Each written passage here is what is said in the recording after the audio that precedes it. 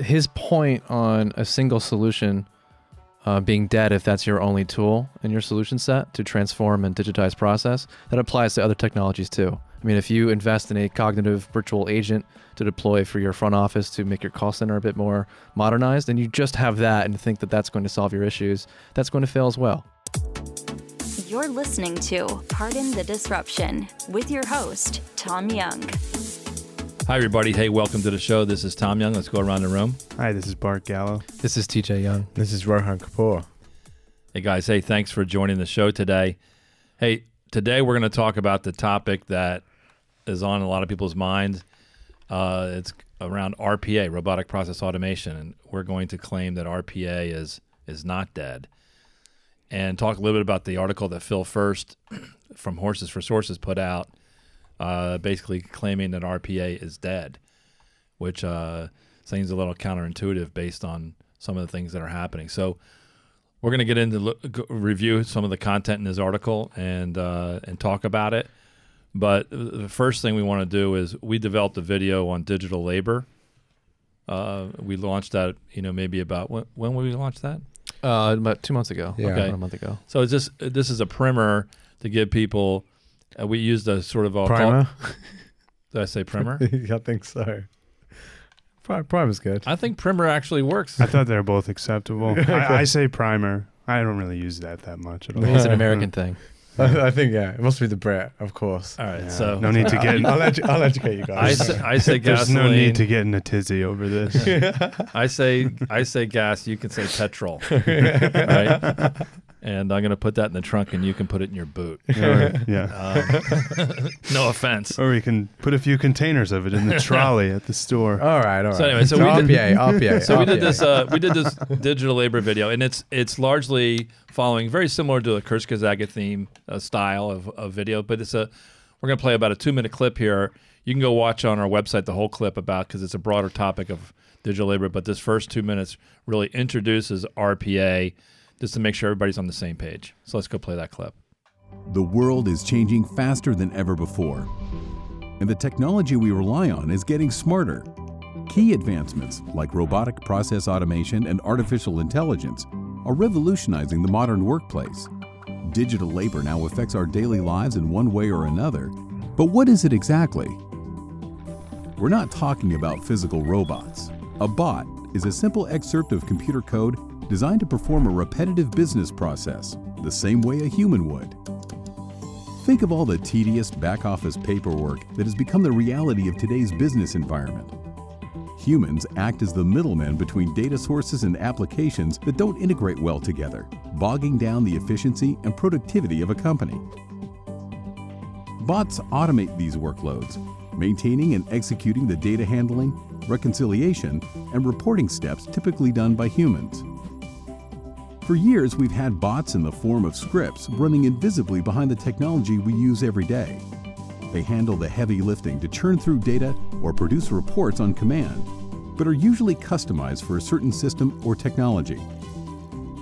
What makes RPA different is the platform's ability to construct bots that work with almost any application by executing commands directly on the front-end application interface, using the same portals and required screen navigation a human would use to complete a task.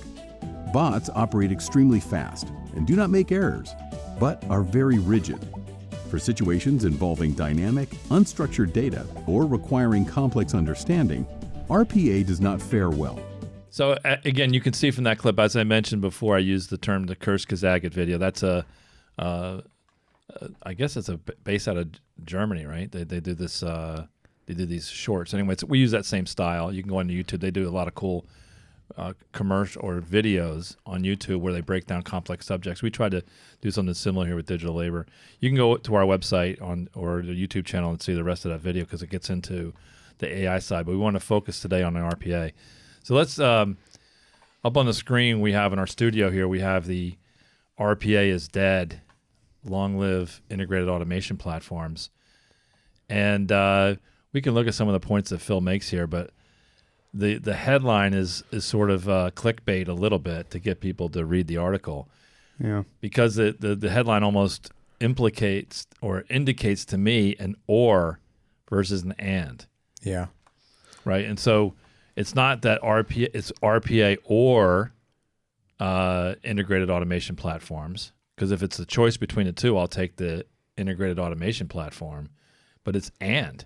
And he actually makes a lot of good points if you actually read the article. I think the headline was meant to be a little bit provocative just to get people looking at it. But in today's Instagram culture, I think a lot of people sharing the article on LinkedIn are just reading the headline and saying, hey, look at UiPath Automation Anywhere. That's old news now. RPA is dead. Look at my new product. But if you actually read the article, there's a lot of good stuff here.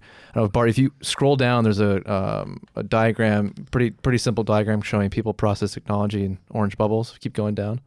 Right there. So he's making the point that RPA got so hot that practitioners and the people that were happy to sell it were throwing RPA at all their problems and hoping it would be like silver bullet. Right. So that's the whole point of the right chart here, and we can show this on the YouTube video too, is that all the focus is on the technology, the software itself, without thinking about process, without thinking about change management and the people, without thinking about data, which is the fourth element that should be really included here. And that's something we talk about too. RPA is a component of a larger solution, so it's not dead, but it's not the only thing. What's dead are the programs that rely on RPA solely to digitize their operations and to transform their operations to that digital end state. That's what's dead. Yeah. I think it's something which when we talk to people, they understand that. I think RPA as a standalone solution is not the end goal here and the long-term goal. And I think one thing he mentioned in the article was around basically RPA, only like a small proportion of organizations have been able to successfully scale RPA, therefore it's dead. And I mean, people we talk to are very well aware of the fact that it needs to be integrated as part of a wider strategy. So I definitely think it's a great title, though. It's a very provocative title. And it's eye-catching, click-grabbing. Yeah, for sure. And he's also thrown some statistics around the number of people that watched it. So it's successfully worked for him. But, yeah, I think even if the focus is moving away from RPA as one of the hottest technologies at a lot of industry firms applying different emerging technologies, I think you can't ignore the fact that it was foundational to the journey that a lot of these companies are on, applying things like AI and data platforms. Yeah. Well, Bart, you've done a lot of RPA deployments. I mean, there's a heavy non-technical focus to actually making a business impact, right? The RPA is just a component of the solution. Of course. Yeah. So, and I think, again, the notion that people, the trap they fall into is kind of what TJ said, is this notion that technology in and of itself is a silver bullet. It's almost never the case. And, we see it with, even going back in the old days when people were deploying ERP systems, they thinking somehow if I buy this ERP system, it's going to solve all my crazy process problems around book close or other kinds of enterprise reporting. And what ends up happening is they try to continue to focus on the technology and blame the technology for poor processes. So, what we found is the RPA is a very good intake to understanding the points of pressure of where users want to see the technologies platforms that they're operating on operate differently. So when they find themselves having to navigate a complex technology platform with repetitive tasks, the RPA resolves that very quickly, but also at the edge of the architecture, meaning they're not really... What we found is where the RPA breaks down is it doesn't get into the core architecture and therefore becomes very fragile. So imagine I'm operating this complex system and the RPA sits like a macro at the edge and performs some of these functions for people, making them more productive. Well, that core system is changing all the time, and the RPA ends up breaking, and it's very fragile because it's relying on these API interfaces. Well, if you could somehow bring that into the core and fix it, you would eliminate the need for the RPA at the edge, and it would be available in the entire system and lead to fixing the system. And I think a lot of people set these RPAs up and they don't follow through with learning from all the RPAs and then doing the process redesign behind the scenes. Yeah. I think it's a great entry point for a lot of these companies to adopt because of its relative ease of adoption, the low-hanging fruit that it solves with some of the problems that it can solve for. I mean, it's cheap and it's effective, but you're right. I think it's just the first entry point in a longer-term strategy, and I think people have been relying on it too much as their long-term strategy, which is kind of why I guess he's put this article out as well. And his point on a single solution being dead if that's your only tool in your solution set to transform and digitize process, that applies to other technologies too. I mean, if you invest in a cognitive virtual agent to deploy for your front office to make your call center a bit more modernized, and you just have that and think that that's going to solve your issues, that's going to fail as well. Yeah. His point is, what is this integrated platform? So integrated with what? It's not just more tools, but it's a set of methodologies that work together that you can use to approach digital transformation really at scale as opposed to spot projects with limited ROI. Right. Yeah. Having the right tool for the job every time if your solution set is diverse enough. Exactly. And it's RPA. I mean, I know you said over-reliance on APIs, but I would argue that RPA has an over-reliance on the front-end UI interactions, which is why it's not very stable. But in combination with an API gateway methodology at scale, in combination with process orchestration and BPM platforms, with the virtual agents that can use those bots to go execute workloads, in combination with the underlying data management frameworks, the enterprise information management all the data protocols coming off of that. Right. Get the architects in the room, have them make sure that the foundation's there to feed the data for these tools that actually work effectively.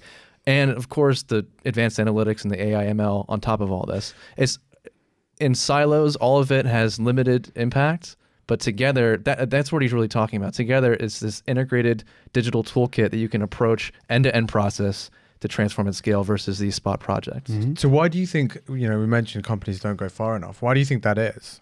Because it seems like it's required I don't know. It's hard work. It's hard work. I mean, and I don't want to say people are lazy because that would be a misnomer. But I think they're not disciplined, and they want that silver bullet. They somehow think that there's this magic technology that's going to solve all their problems. And process redesign. If you're going to start a new company, you're going to start it from the ground up, and you're going to probably build it with digital processes and have a very different way of doing business. And you see that today with, firms that have probably started in the last 10 to 15 years. They look very different than firms that have been around for 40 or 50 years. So if you're pivoting from the old to the new, it's a lot harder than building new because the change management that goes with process changes involves people.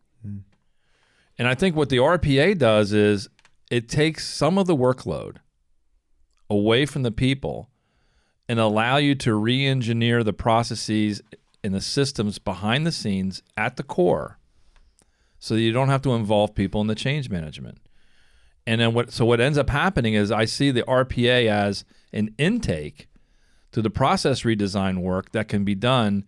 And the value that RPA gives you is there's the nominal value of providing productivity at the edge. So I'm making a person more productive, and if I do it at scale, I can eliminate some of my people. That's a harder trick. But both of those provide value.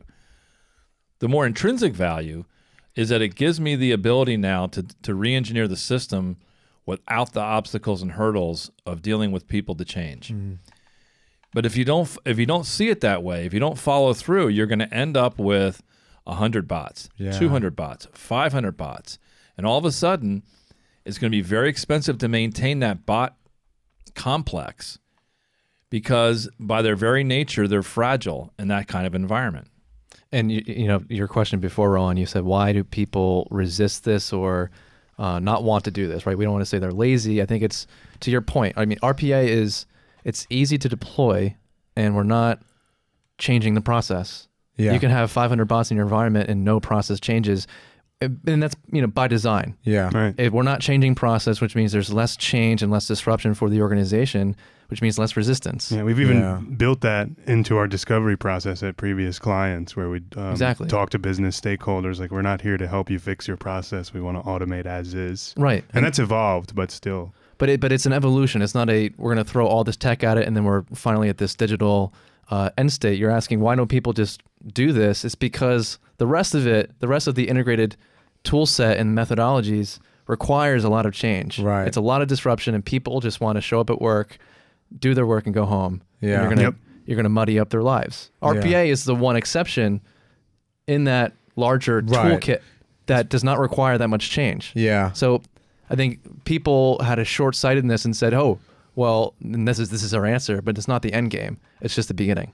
Yeah. It's the intake, so you can digitize process, but you're not changing the process. It's still the same workflow, but you're separate. To your point, we're separating humans from the discussion so that we can have a separate but parallel timeline where we can transform process and apply more advanced technologies as well.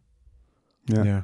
I think there's a talent component to it as well. We talk about the shortage of talent to work on emerging technologies in these environments a lot. Like, I wonder if a lot of these types of firms have chosen some of their best resources, mix of technical and functional skills, to focus on building out an RPA COE, and then they no longer have those best resources to say, hey, go do the analytics COE or some other technology COE. So I think there might be a talent shortage component to it as well, at least in the near term. I mean, we've seen this in data scientists and cybersecurity in particular for the past few years. Right. But the issue is it's the technologies are increasing. The pace of change is so fast that I think the education systems and the talent pools can't keep up. Mm-hmm. But on top of that, I think the window of relevancy per skill type is shortening. So we need a whole bunch of data scientists today, and then maybe in 3 years it's a different kind of data scientist, more of a data consultant. Right. So it's much more frequent. Yeah. Bart, you and TJ are both Automation Anywhere, which is another RPA firm. Mm-hmm. You're both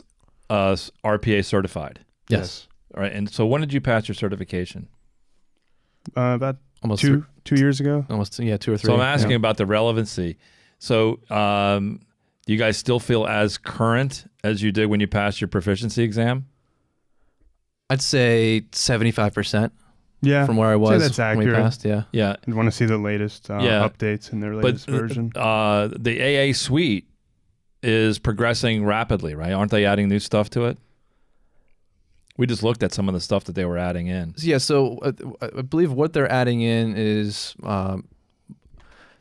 they're doing what like ServiceNow and other platforms that try to just absorb in other functionality. So in the past, they were purely RPA. We did a lot of work that had to combine their solution with, say, OCR. Right. Because a lot of the intakes for these repetitive processes, the input data was not repetitive. It was unstructured. It was scanned order documents. We said, hey, we have thousands of orders every day in whatever country, and it's the same process to deal with it. We have all these people that manage these orders, but it's hard to actually build bots to do it because the intake is always a bit unstructured, right? It's these scanned forms, handwritten, different formats. The front 10% of a specific task. So you need, so object character recognition, which is using ML, AI methodology to understand patterns in unstructured data so that you can pigeonhole them into swim lanes for something as rigid as RPA to apply. Yeah. So they call it IQ bots specific to AA. It's their way of applying that within the suite or offering it within the suite so that you don't have to use a third-party piece of software. You can just do more work within their environment. I think that's their strategy to expand, build it, make it a bit more smart, quote-unquote smart, build more of that OCR AI methodology within the tool set. Mm-hmm. But I bring it up because you mentioned the obsolescence of the knowledge because it's moving rapidly. There's a component of that, but also the talent issue and the talent shortage. I think, neither one of you guys are programming babackgrounds. No. But you were able to learn it. And I think it's your guys' skill sets that's really required in the industry, which is, the term polymath, which is somebody who's multidisciplined, where you have the business consulting side where you understand business processes, but can also take it all the way out to the codification of these RPA bots so that you can then take it and follow through with the back-end engineering. I think at some level, I never liked the term RPA. I mean, I know what it is. I've been working with it for over 5 years. When the industry term came out, slightly before that, I never liked the term, and I'm using it now because it's a default term. Mm-hmm. But I was slow to use it because I thought the term robotic in the RPA terminology created a false connotation of what it is. Right? It's not a physical robot, and it very rarely takes over an entire person's workflow. Right? It doesn't do that. It takes over, a routine task or a group of tasks that follow into a bucket. Right. And this is wherein lies some of the issues we've had around benefits realization, where people think, robotic process automation, I'm going to put a bunch of these bots out there and they're going to replace people. Well, they could, but not unless you change the back end workflow. And I think therein lies the rub and why this is maybe getting some mixed reaction. But I think RPA is far from dead. It's getting a mixed reaction, but to Phil's credit, it's getting a lot of buzz, and I think that's tapping into something. And I think what it's tapping into is people's frustration with the promise for these huge business cases that just aren't hitting. Yeah.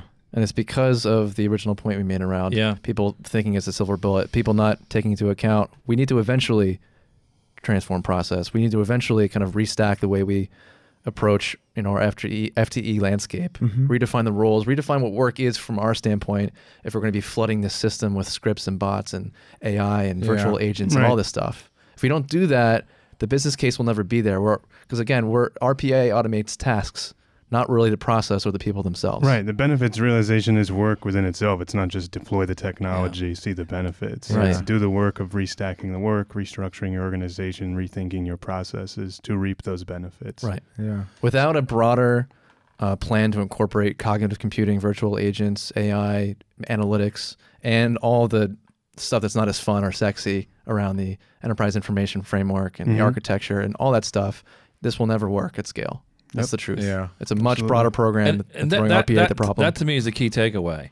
The RPA provides a critical input and lays a critical set of groundwork to do the business process engineering that has eluded legacy firms from operating digitally. Right? I'm doing a greenfield. I'm not gonna have to worry about a lot of stuff because I'm gonna design it the right way. But I'm trying to pivot an old line company to a new digital way of thinking. Good luck. And what this does, so Bart, pull up that article we had from TechCrunch around the recent valuation that UiPath got. And so they just arranged Series D financing at $568 million at an implied valuation of $7 billion. I mean, these are incredible numbers. I think That's nuts. Automation Anywhere, I think the last time I saw their valuation, they were at $3.5 billion.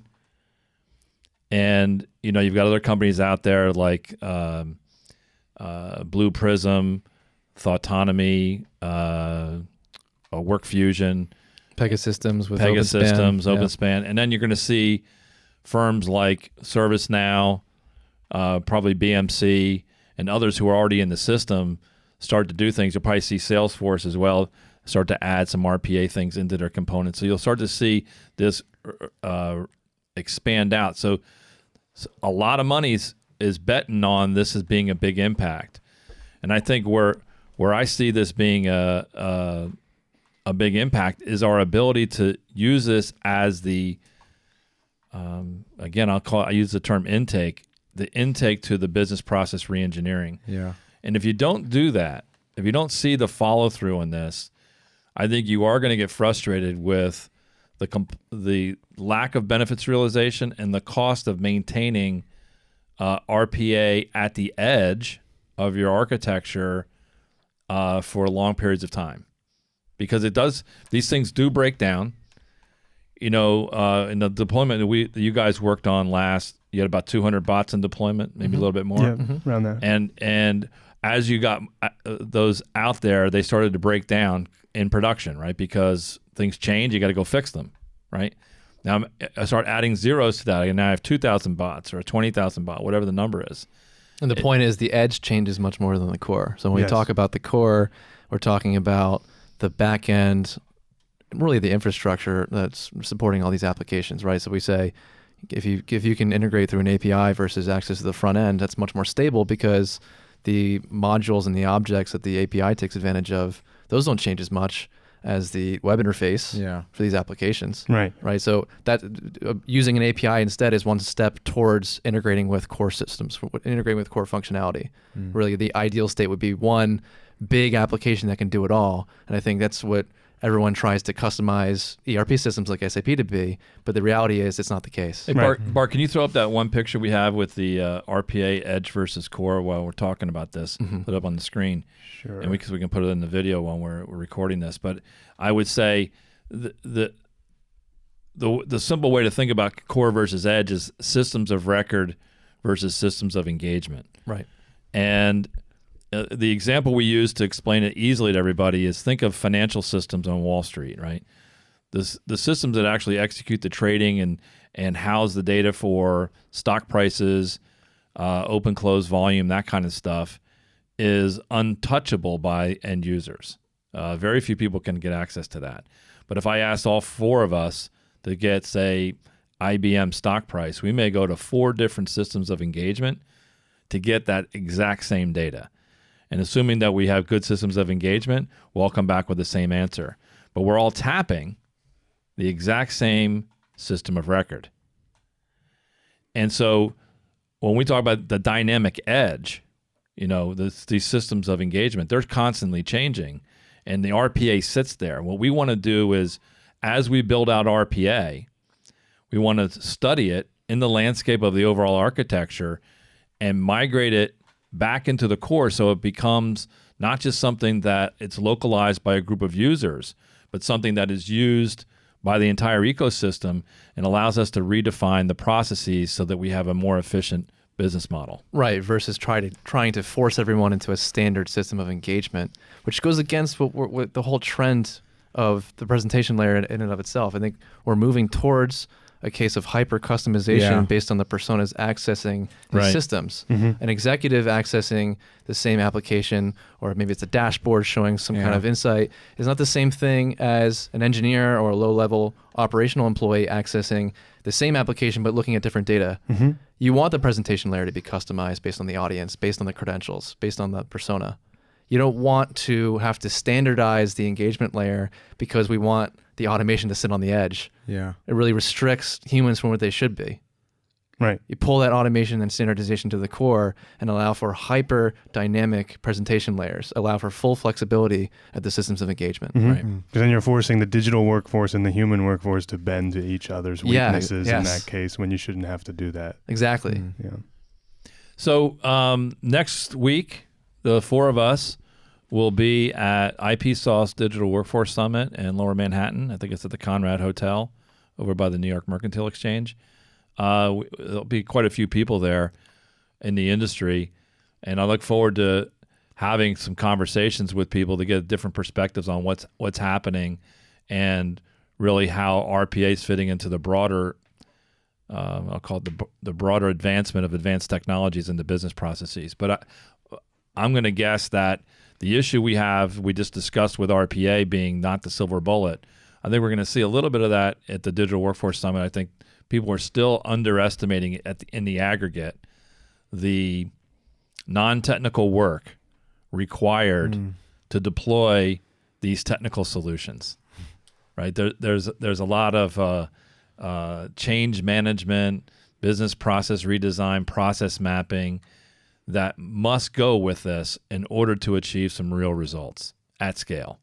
Yeah. And that's what we like to help people with. And so we're looking forward to this Workforce Summit next week to engage in some conversations and inform our thinking as well. So you guys looking forward to that conference? Absolutely. Yeah. Should be really good. Yeah. Definitely. Yeah, And it is just one point. I guess it's not just the non-technical aspects that people don't think about. It's also other technical aspects. When you say technical, everyone thinks the focus is on the development of the bots. And again, so Bart, keep me honest here. That was the least amount of effort that we had put into the work to get to where we were at our past client sites. Definitely. The technical work we're talking about is the technical work outside of RPA. It's the integration work. Right. So and again, that's where Phil gets us right. There's not enough focus on the integration work from a technical perspective. Mm-hmm. That's what we're talking about.